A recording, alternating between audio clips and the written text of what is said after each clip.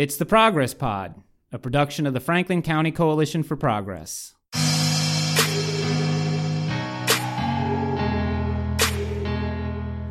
Our nation was founded on a bedrock principle, that we are all created equal. The project of each generation is to bridge the meaning of those founding words with the realities of changing times. A never-ending quest to ensure those words ring true for every single American. Progress on this journey often comes in small increments. Sometimes 2 steps forward, 1 step back, propelled by the persistent effort of dedicated citizens. And then sometimes there are days like this, when that slow, steady effort is rewarded with justice that arrives like a thunderbolt. Our former president on the day of the Supreme Court's ruling on marriage equality. And I'm Pete Mazzoni. The struggle for what the founders promised us has meant different things to different people over the history of our country. The Bill of Rights is a soaring testament to the belief in the freedom of the individual against the tyranny of the majority. But while those ideals remain aloft, they came to ground with the groups that have been historically disenfranchised. Every oppressed minority has been forced to wage an unending and fierce battle to find their place as equals amongst us. But as the oft-quoted Unitarian minister and ardent abolitionist Theodore Parker once said, "You see a continual and progressive triumph of the right. I do not pretend to understand the moral universe. The arc is a long one. My eyes reach but little ways. I cannot calculate the curve and complete the figure by the experience of sight. I can divine it by conscience. But from what I see, I am sure it bends towards justice." As LGBT Pride Month gets underway, we'll talk about the history of the LGBT community and their fight to define their place in the American panoply with Curtis Hoover, Director of Student Affairs at Penn State Mont Alto. Last October, he presented a faculty and staff colloquy series talk titled Coming Out in the U.S., an Overview. Thanks for being with us today, Curtis. Thanks for having me. Let's just get started with a little bit of your background. You want to tell us how you got here? Sure. Well, I have a bachelor's degree in English writing from High Point University. I have a master's in educational leadership from UNC Greensboro, and I'm currently pursuing my PhD at a university in Finland. I grew up in Hagerstown, so I'm fairly local. I just left for 23 years and ended up back this way, ended up at Penn State Mont Alto, where I started this position last July. It's a beautiful campus they have there. Very beautiful. All right, so let's jump right into your coming out program. Maybe you want to talk about how that got started. Did you create this program? Sure. So I've been working in student affairs in higher ed my entire career, and part of that time I've also been doing a lot of LGBT work in higher education. I've worked some roles that were specifically LGBT related at Emerson College and also at Suffolk University. So everywhere I go, I tend to make sure that I'm bringing LGBT programs along with me in what I do, be it Safe Zone trainings or the like. So when I got to campus last year, they were looking for faculty and staff to do some programs for other faculty and staff in the fall. And so that's when this came up. One of the faculty members for the honors program actually approached me and said, "Hey, would you like to do this in October?" Told me it was going to be on October 11th and asked what I'd like to do. And I said, well, it makes perfect sense since that's National Coming Out Day. I should do a program about coming out. So I've taught a course in the past about the coming out process, talking about what the stages are of coming out, talking about an overview of history in the U.S. So I basically threw everything into one brief 1-hour program at a very high level. And that's where the program came from. So what is your story of coming out? Can we hear that? Sure. Well, I do identify as a gay male. I'm 46 years old. I started to identify as gay when I was in high school, but didn't come out. I was from Hagerstown. It was the 80s. Yeah. So I went to college in North Carolina at a small Methodist at a Christian college in the Bible Belt. So wasn't really conducive to coming out then either. So I started to better develop my identity during college, and then I came out in grad school at UNC Greensboro, which is a larger public school where I felt much more open and to be able to do that. Right. So basically, I was in my low 20s. I came out while I was in grad school, earning a master's in higher education. Came out to some friends first. Typical process, the best friend at a distance, where it was really felt safe. Mm-hmm. Came out to my parents in 1995, who are both still living in Maryland. They've been married 60 years, so I was an only child. How did it go with your parents? It went well. They might actually come to this program I'm going to be doing in 2 weeks, so they've not seen me talk about these issues before, really. So, no, it was good at the time. They struggled, as a lot of parents do. It was 1995, probably, when I told them. Yeah. So it's been over 20 years. And then I took some time, and then eventually I came out. When I was living in Boston, I was living completely as an openly gay male, including in work. Everyone knew I was gay. I did gay programming. And then I decided the entire family should know. So I did on National Coming Out Day, I mailed a letter to every individual person in my family on both sides so that I would be fully out. And that way, not one person could get it and open it. I actually addressed it to each individual in the household. Oh, that's thoughtful. So that's kind of my story. But it's always a continuing story because you come out to people throughout your life. Like every time you start a new job, people don't know that you're gay. I worked before Penn State. I worked for Coppin State, which is a historically black college in Baltimore. That was a very different place to be a white gay male. So how so? Well, there's just a lot of different challenges sometimes around sexuality when there's different multiple identities thrown in there. Could it be religion? Could it be race? There weren't really any openly gay people at Coppin State when I was there. Mm-hmm. So I was one of the few. And as a white gay man, I couldn't really bring gay programming to a historically black college without black gay colleagues. Oh, sure. So that was a bit of a challenge. But then I came to Penn State Mont Alto where, again, now I'm in Franklin County, Pennsylvania. There's not a lot of out gay people at Penn State Mont Alto. No. I have one colleague that I'm aware of, and I have a new faculty member colleague coming on this year. So that'd be 3 of us on campus. But there are quite a few out students. So it's important for them to have role models on campus. And so I see wherever I go, it's certainly an important niche to fill. So how did things change for you when you decided to come out?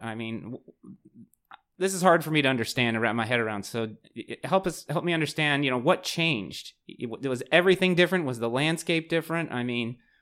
Or what happened? So, it even has an impact on your health. Like I was actually struggling with high blood pressure. I was 22 years old. Wow. And I was having issues with blood pressure because I was so stressed about telling anyone I was gay. So for me, I was just very hidden. People assumed I was asexual and because I stopped dating women when I went to college. Mm-hmm. I didn't date anyone. I didn't talk about relationships at all. Mm-hmm. So, I had a lot of great friends. People just didn't know that side of me. And so I kept it very concealed. But then once I started telling people, it just allowed me to be open with everyone, open with my friends, open with family, open with people I meet. And again, the role model component's huge at a university because a lot of times I have students who've come out to me at Mont Alto this year that haven't come out to anyone else. Oh, wow. Because they know I'm gay. And so they know I'm gay. They see me as approachable. And so they've come and talked to me one-on-one. And I have not, even in a year, like I met someone in September who came and talked to me and they still have not come out to anyone else because they're just not there yet. Interesting, yeah. Did you have role models that you looked up to or did you feel like was there anybody out there you were looking at? So, when I came out, there were not many out people, even on TV, and it was before Ellen, it was before Will and Grace. So, I had an RA in college who, resident assistant on the floor who came out while I was in college. And so he was the first and only person I knew that was gay. No, I'll take that back. I had a manager at the restaurant I worked at in Hagerstown who was gay. Oh, okay. Liked him, knew him well. I didn't know him super well, but he was my first real impression of what gay people are. But knowing that, having been out of college in North Carolina in the Bible Belt and not knowing anyone else that was out until I met this RA, I knew how important it was for there to be people that are out. And so I decided immediately that when I was going to work in higher education, I needed to be an out higher ed professional because I wanted to be that person that other people didn't have. Sure. Okay, great. Let's talk about the program now. Sure. Coming out in the U.S. and overview. Your first thing, learning outcomes, what is coming out? Maybe you could help us understand what that means in terms of, this program. Sure. So I kind of try to make the program something for everyone in the sense that you could come to this and have no knowledge about LGBT people or rights and get the basics you need to walk away and have some information. Or you could come in feeling like you're in a good place with that knowledge and still leave with more information based on the history and so forth we're going to share. So as far as coming out is just a process from when you first start to internally identify as homosexual or LGBT. Homosexual is actually an outdated term. I apologize. I showed my age by saying that. Why is that term no longer au courant? It's a good question. I mean, a lot of times things change in time. It's seen as more clinical. Oh, okay. It does sound more clinical. It does. Some people even feel it's somewhat, some really young LGBT people feel it's somewhat, even can be seen somewhat derogatory. I don't at 46, but when I was coming out, that was a very common term. So sometimes it still slips in. Where I wouldn't use the word queer usually, personally, young people are very comfortable with that term. So it's an age thing. Oh, sure. But so for coming out, whether you're lesbian, gay, bisexual, or transgender, it's the process of first, coming to terms yourself and then beginning to be more comfortable in that process and then accepting who you are and developing pride in that and then making that part of your whole person. Mm-hmm. And so you asked the question, why is it important for LGBT people to come out? What is the answer to that question?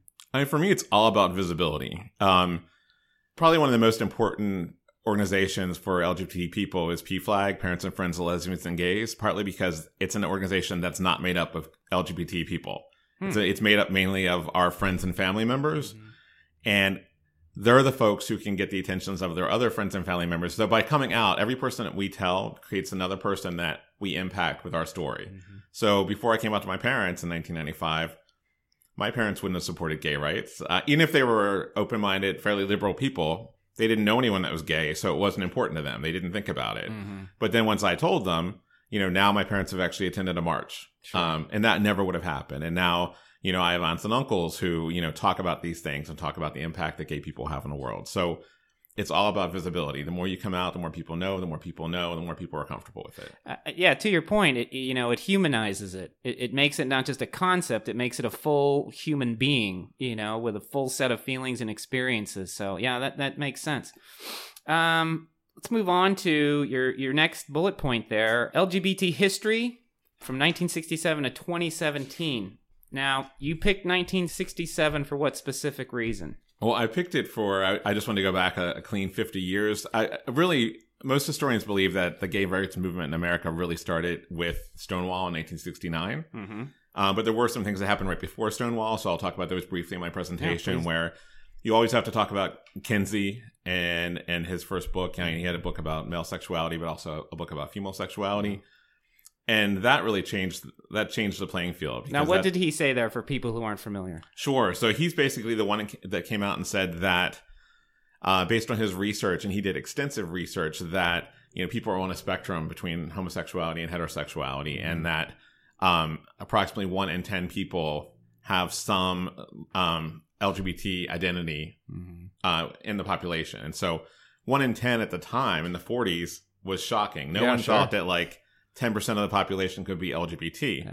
And so there was a spectrum where you could be mainly heterosexual identifying but still have homosexual experiences, or you could be bisexual. People just weren't talking about it before Kinsey. And so there's a great movie called Kinsey. Yeah, it is a good movie. But there's he was definitely that was a changing point for people as far as awareness. And really, even in education, people weren't talking about it. It was kind of scandalous that he had published this book, and it got a lot of attention. And it's been an important part of our history. And now he's being borne out as having been very far ahead of the curve when you think about how we look at these issues now. The fluidity of gender identity. Certainly. In these issues. Prior to the 60s, no one was hardly talking about LGBT anything except for in very, very negative ways until Kinsey came on board. And then we had some organizations forming, particularly in the larger cities like in New York and San Francisco. Mm-hmm. But it wasn't into Stonewall in 69 that we really started to see movement forward. So let's talk about that moment. What happened? June 28, 1969, the Stonewall riots happened, which basically Stonewall is a small gay bar in Greenwich Village in New York. It was the first time that, well, let me step back. Commonly at that time, gay establishments were often raided by the police. And so... under what pretense? Well, a lot of different ones. A lot of times it could have been around alcohol use, but also just because a lot of times aspects of homosexuality and cross-dressing and things were happening in those establishments were illegal, and so were often being pursued by the police. So it was a growing and continuing problem. But finally, when Stonewall happened, it was the first time that community really like stepped up and kind of fought back. And so the riots lasted several days. For a long time, historians didn't really say that the folks that really were pushing back originally were transgender people. A lot of times they were drag queens. And so, we took this as a big gay pride movement because back in the day, we only said gay pride. We didn't say gay and lesbian, and then we didn't say gay, lesbian, bisexual. And now we use all four: gay, lesbian, bisexual, transgender. So it's really important to recognize that the transgender folks in our community really kind of got things moving for us in '69 at Stonewall. I cannot imagine the guts it took to be a drag queen in New York City in 1969 and stand up to the police. Sure. I mean, that's amazing. So you feel like that's that watershed moment that the movement needed. I do. And that's a pretty common held belief that was really what got us started. I mean, in Stonewall, the Stonewall is still there. The bar is still there. And then it also became recognized as the National Historic Landmark during the Obama days. So that happened. How did it move the needle? Well, again, I think it just started to get people moving forward. It made people start to talk about these issues. So we started talking about discrimination laws. And so early in the 1970s, we started having more states look at decriminalizing homosexuality, particularly the sodomy laws. They created more opportunities for visibility then. We started seeing gay symbols in the community. First started with the gay community kind of reclaimed the pink triangle, which was a symbol during Nazi Germany. Right. And in 1981, AIDS comes on the scene. And how, in your understanding, did that transform the gay movement and society's kind of view of the LGBT movement? I think in many ways that's still for a lot of people, that's the only thing they knew about the gay movement in the 80s. Right. Really, in the 80s, we were not talking about LGBT rights very much. Sure, in the cities, it was more on point. But like in a place like Hagerstown, when I was growing up, I remember hearing nothing about LGBT until I remember hearing about AIDS. Mm-hmm.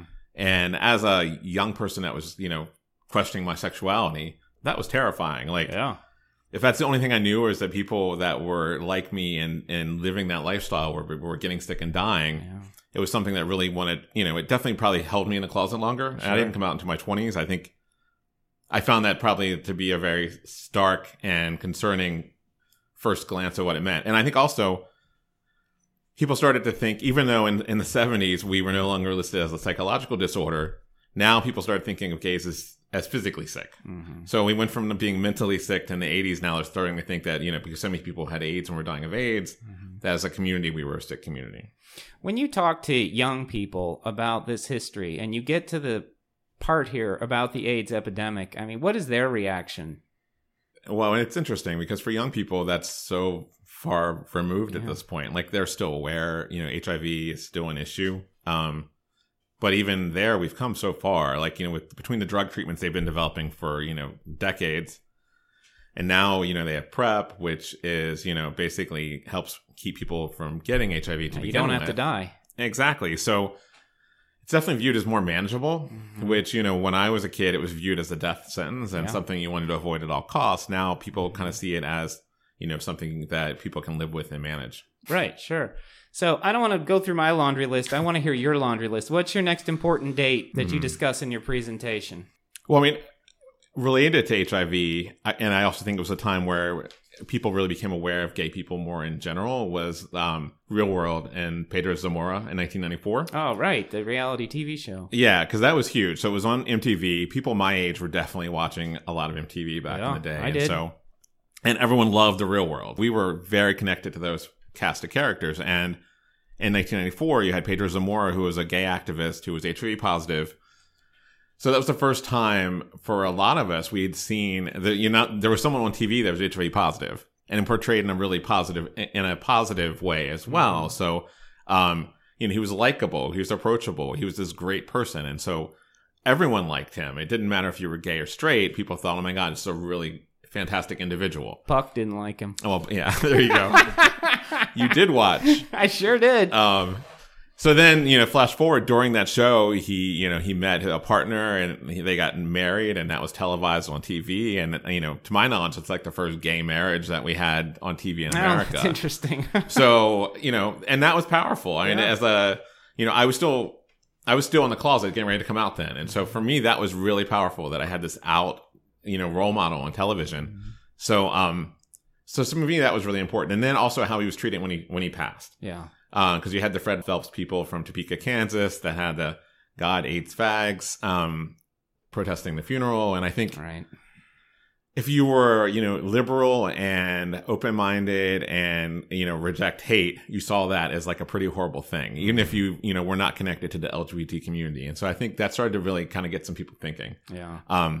So I view that as really significant. Now, let me ask a question about that. What is it about seeing, Ellen coming out, I think, was another big moment. What is the power of media there? Well, it's a role model. So we just didn't see people like us. Or if we did, they were comic relief, or they were sick, or there weren't positive role models on television. And if you didn't have them, if you lived in a small town, or if you live in Franklin County, you didn't see them out and about either. So you didn't have any role models. So there weren't a lot of places. So when Ellen came out, I mean, that was huge. And again, 1997, so it's been a while now. Again, first time a TV title character had ever come out as gay or lesbian. Yeah. We had the sidekicks. And sometimes the sidekicks weren't even really out. They were just very, they appeared to be gay or lesbian, but they necessarily didn't identify or the relationship wasn't part of the story. Or it was an actor portraying a gay person, but not actually living as a gay person. Exactly. But when Ellen came out, I mean, that was huge across the colleges. So I was working at Emerson then, and almost every college I know in Boston had an Ellen coming out party. And really? So we had 75 students in the cafeteria watching that coming out episode. And that's great. And then 5 years later, I was at another college and we had a 5-year reunion where we rewatched it again. So it was significant for a lot of people.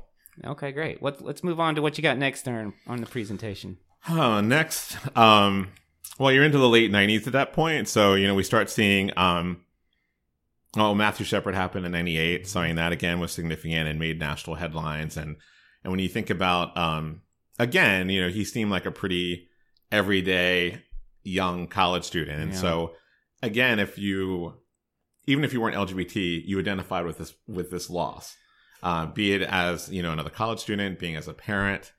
You could understand how this was devastating to a community and devastating overall. And so those vigils happened across the country. And that did really come across as a pure hate crime.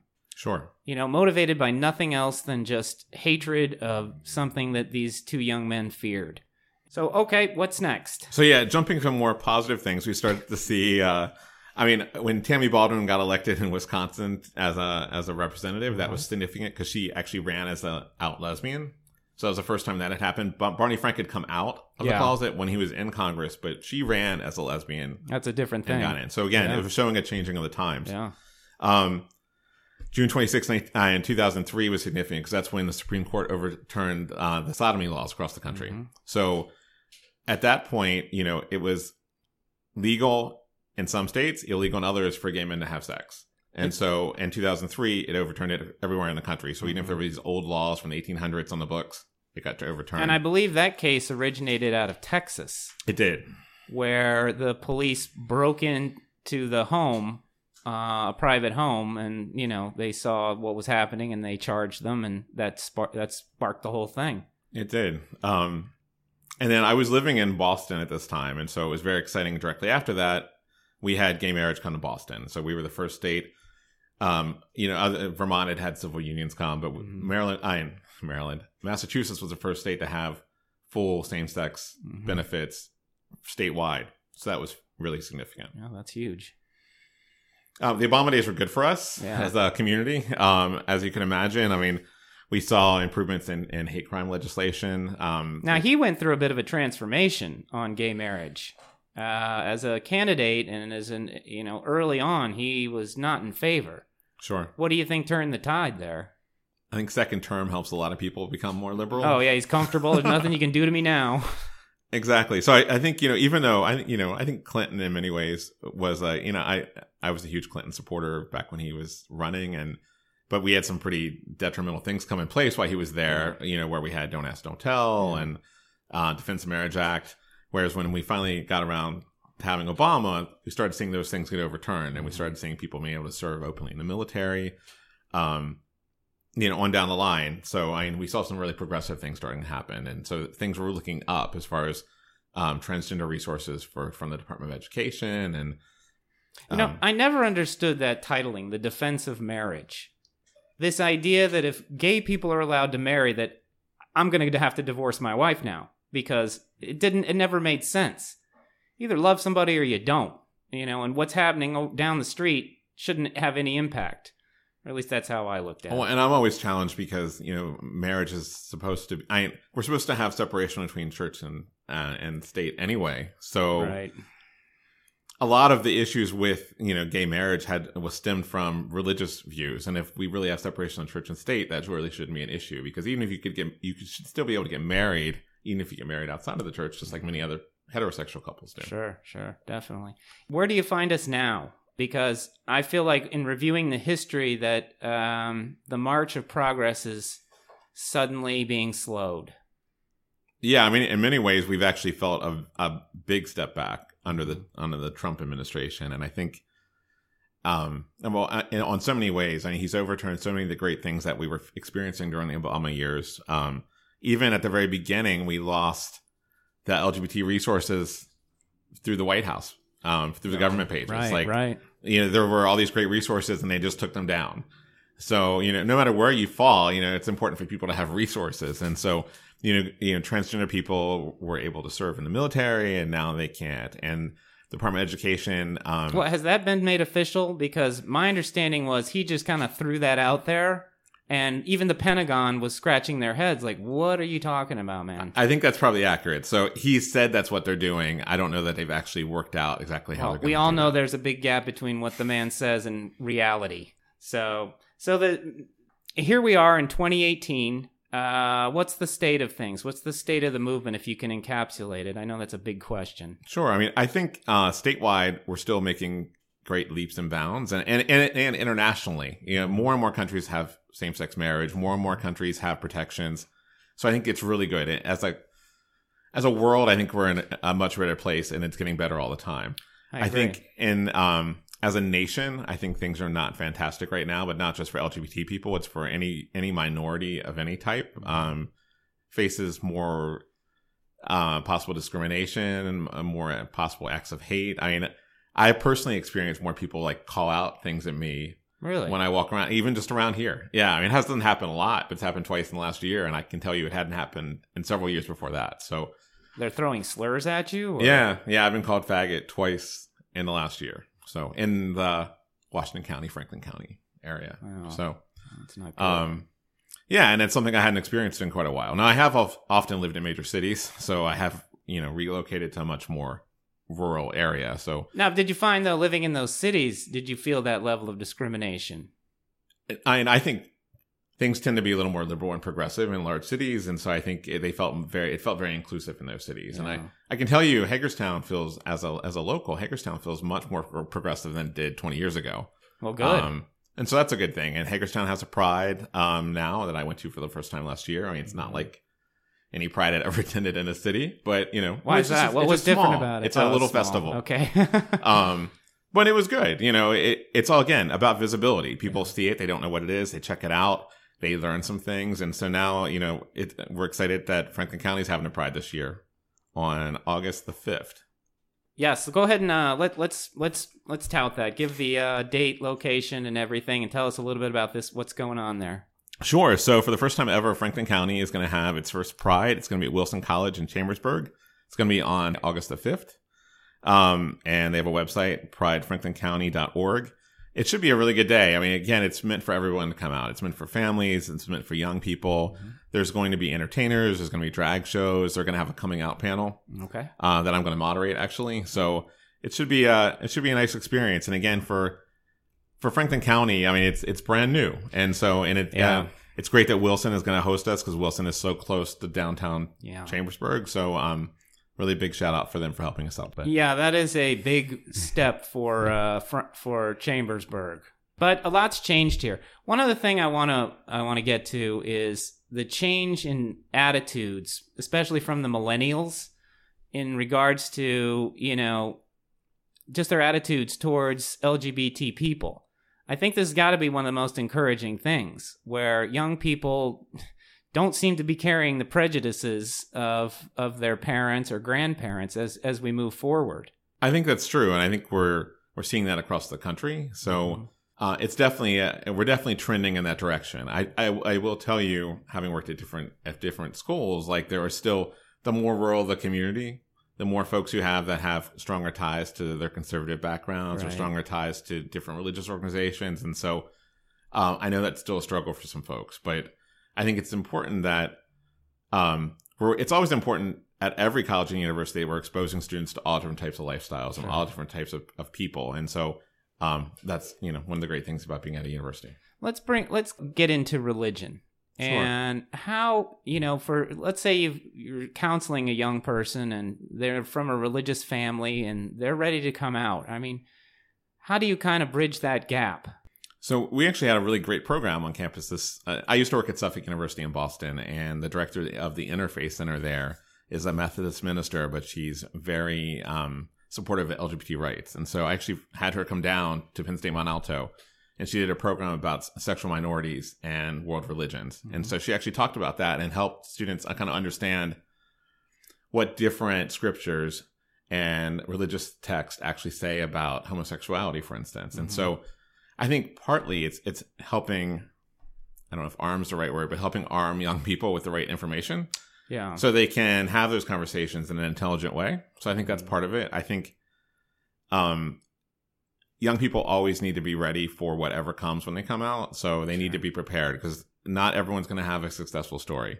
More and more people do. Mm-hmm. It used to be back in the, 40 years ago, no one had a successful coming out. Everyone, you came out and, you might hold on to a friend or two, but, a lot of the people really kind of disowned you. Yeah. And that's not the case anymore. And so I think, but the flip side of that is you have to be realistic. And so if you come from a very conservative religious family, it's possible that they might take more time to become accepting, or they might not become accepting. And so a young person needs to know what that means. And they need to know what that means as far as financial support. Yeah, and you need to know what it means as far as a housing situation. So you need to have kind of all your ducks in a row to make sure that you're really ready for it. Yeah, that really points out how big a moment it is. Sure. That telling them you better have some money in the bank and be ready to move out and just, to have your life upended. I mean, I waited until my last semester in graduate school. On purpose? On purpose, because at that point, all my parents did was pay for my car. Okay. So if I had to get a car, I could have figured out a way. Okay. But school was paid for, my health insurance was covered. I was getting ready to do a job search. Mm-hmm. So I was very intentional, because I didn't know. Again, I came, I was an only child. I came from Hagerstown. Like, I thought my parents would be supportive, but I was worried they might not. And so, I was intentional that I waited until January of my last semester in grad school, and that's when I came out. Now, are they religious people? I was raised Lutheran, so they're Christian, but they are not super active in the church or anything. Oh, okay. So but I still was concerned. I remember, it's just like, and anyone would do this. I remember back, 15 years earlier, we had a friend of the family who came out, and I remember a not positive comment from my parents. Ooh. And that was a much different day. But at the time, it stuck with me. And so it was also not their kid. True. And that's the whole visibility and the whole PFLAG I was talking about, because when you come out to family members, it changes their perceptions. And so it's important that we keep coming out, because the more people that know, it's one thing to say a negative thing about a gay person, but if you get to know me, it's a different thing if you say a negative thing about me personally. Right. So you have here as one of your bullet points, what is the state of LGBT rights today in the U.S. and more specifically in Pennsylvania? Since Pennsylvania is where we live, what is the state of rights for LGBT people? So the first thing I'll share, just because I think it's really cool, is that and I hope I don't get the title wrong, Surgeon General is transgender. Okay. And I say "your" because I live in Maryland. Sorry, I work in Pennsylvania. Okay. I didn't know that, and so last year I saw her speak. Mm-hmm. Fantastic speaker, but in a state where you definitely have some conservative parts of Pennsylvania. Some? Yeah, well, again, I live in Maryland. But there's a lot of conservative people in Pennsylvania, and, your Surgeon General was voted through unanimously as a transgender woman. That's fantastic. That's kind of amazing. And so it piqued my interest, and it also made me think, wow, there's like a lot of hope in the world when like that happens in a conservative state. Yeah. So I just want to share that because I thought it's really cool, and I feel like people don't know it or talk about it enough. Sorry. That's okay. The other, while you're looking, the other woman, Danica Rome, are you familiar with her? She ran for office in Virginia and was elected. Oh, I did see that. And when she was interviewed, I thought what she said was amazing. The reporter wanted it to be about her transgender status. Instead, she redirected to, the people elected me to, do a job, to pave the roads, to, get things done. And I thought that was so great how that's not what we're talking about. We're past that conversation now. So go ahead with what you've got. Yeah, I mean, I was just going to say, that, basically we have full marriage equality, but that's across the nation now. We have other forms of relationship recognition. We have transgender healthcare. Which is partially supported by Pennsylvania. We have, sorry, it's okay. It's okay. Really little. Well, let me share a few things actually that they don't support currently across the state. Okay. And some of those things would be there's not protection currently for housing and for employment. There's not that hate crimes do not protect everyone in the LGBT community. Right. Public accommodations, anti-school bullying, and in education are all areas there's still work to do. So while we have marriage, and that's partly because it became national. The Supreme Court. And while we have some protections in healthcare, we still have a long ways to go because we don't have nationwide protections under all those areas as far as housing. Yeah, and this is a major issue of contention where you're coming up against the religious community specifically. Sure. Locally, the borough council, what did they pass, Jeremy? An ordinance to support a resolution. It was some kind of long-winded, it wasn't an ordinance. It was a resolution of support for equal rights and the protection of protection of LGBT and state law. And I do know in Harrisburg, right? They've got one. They've got a bill, but no one's acting on it. Right. I think that's what's happening, and I think that's pushback from the religious community, where they feel that if you're granted full status and rights, it's somehow going to infringe on their ability to practice their religion. I'm not sure I understand the reasoning there, but... Well, it's interesting. If you had asked me 15 years ago what would come first, like the Employment Non-Discrimination Act, which they always called ENDA, or marriage equality, I would have said ENDA, because I thought for sure that not firing LGBT people from employment or evicting us from housing seemed much more basic rights than marriage equality. And marriage also has that connection to religion that seems much more scary to churches and folks. So never thought that would have happened. And when we got it in Massachusetts, I still thought we were going to be hanging out here for a long Massachusetts. time. Yeah, exactly. So I never saw that happening before employment non-discrimination, and it has. And so that's interesting. On one hand, we can get married and we have full marriage rights, but I can still get fired depending on the company or the city or the state I live in. So, but no, and the whole religious freedom thing has just grown in recent years, and it even more so now with Trump and Pence in the White House, because Pence is a big pusher of that. So, and you've also got the Supreme Court case of the baker. Yes, and how that shakes out could change a lot of things. Sure. I mean, if he wins, that won't be a good harbinger. No, it won't. And it will impact all sorts of businesses across the country, but not just LGBT. I think that's the big catch there, is that people right now are thinking it's religion and LGBT, but it could be religion and gender, or religion and race, depending on what the people in the religious faith, what they believe in. They could discriminate against a whole range of people. Yeah, it's what they pick and choose out of the Old Testament to wield against people they disagree with. Any final thoughts for us? Maybe we want to give that program that date again. Producer Jeremy, what you got? Yeah, Curtis is going to be at the Coil Free Library on June 9th for the second Saturday Common Grounds event. That's from 10 a.m. until noon in the conservatory at the newly renovated library there, with free coffee from Brussels Cafe. So we look forward to people coming out and seeing you in person and asking questions if they have them. Great. All right. Thanks so much for being on the show today. It was a pleasure having you. Thanks for having me. All right. Yeah. Also, coming up is Ezra Thrush. He'll be the July speaker, July 14th. He's the director of policy at Penn Future, and he'll be speaking on climate stewardship and environmental justice. So that's July 14th. And coming up on the Progress Pod, we hit the beach next week, but the week after that, we're looking at bringing back No show one of from our favorites. We gotta have a show Maybe from live Sandbridge. from Sandbridge. Maybe, we'll see. But Ann Hole from We gotta have Ann Hole back. Ann Hole from Franklin County Historical Society. We had talked to her about coming back in June to talk about the 200th anniversary of the old jail in Chambersburg. If you didn't listen to the earlier podcast about Lavinia Dock, you need to. It was an excellent show. She gave an excellent presentation. So look forward to speaking with her again. Yeah, so hopefully we'll have her back soon. And I guess that's all we've got right now to announce on tap. So look for us at progresspod.org. Find us on Twitter at TheProgressPod. Best Twitter on the internet. If you say so. And what else, Pete? How else can they find us? SoundCloud and iTunes and your house if they want to visit. All right. Thanks for listening, everybody. All right, we'll see ya.